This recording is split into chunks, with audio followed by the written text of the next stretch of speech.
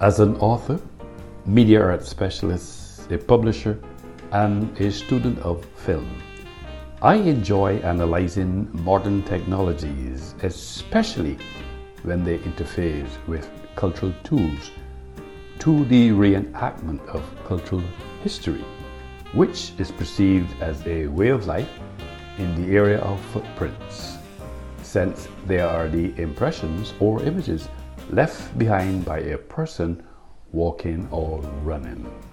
Hoofprints and pawprints are those left by animals with hooves or paws rather than feet, while shoeprints are the specific term for prints made by shoes.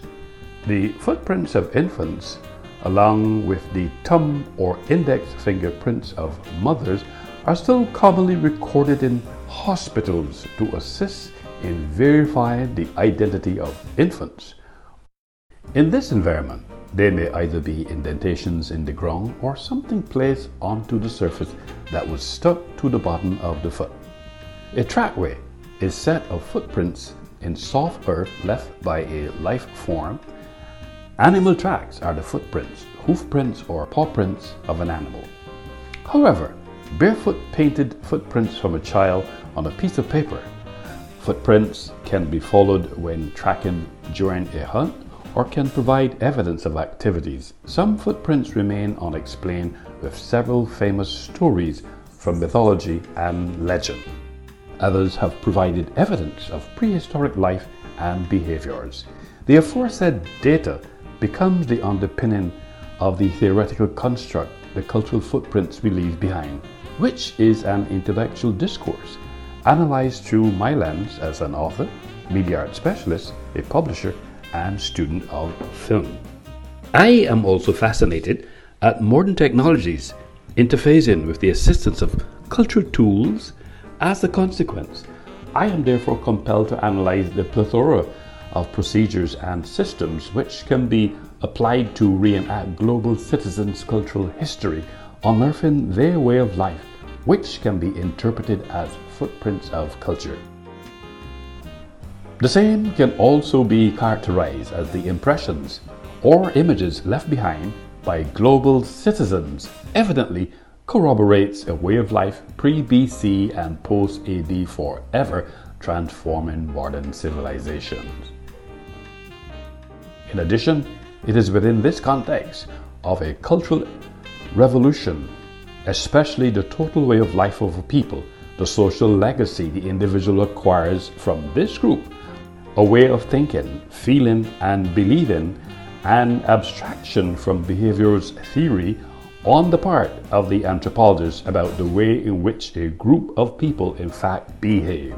For example, a storehouse of pool learning, a set of standardized orientations to recurrent problems, learned behavior, a mechanism for the normative regulation of behavior, a set of techniques for adjusting both to the external environment and to other men's values. In this space, it is reported by Gamil Adzo that technology has evolved to a stage where there are many tools easily available to create the software, graphics, website, music, and videos that will let each society transmit aspects of their culture to the youth and indeed share their identity with everybody in a globalized world. For example, the Indigenous Tweets project was started by computer scientist Kevin Sianel to help revitalize dying languages, and the goal of the Casa Horo Foundation is to promote African languages and to enable African children to expand their understanding of the world around them in their first language. Conversely, although current trends show that modern technology can put certain cultures at risk, yet the same technology can be used to solve the problem. Cultural footprint was defined in June 2013 at the initiative of a group of experts from UNESCO, the OECD, the International Organization of the Francophonie on French ministries, various companies, and civil society.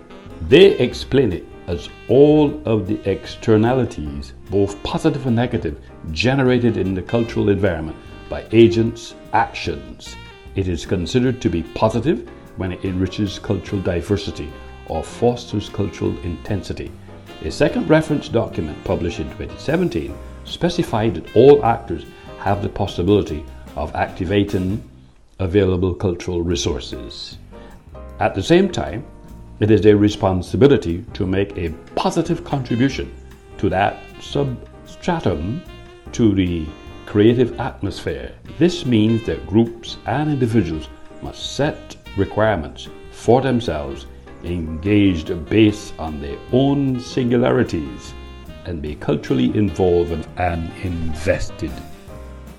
In light of all of the data presented in this podcast, analyzed through my lens as an author, media art specialist, a publisher, and student of film,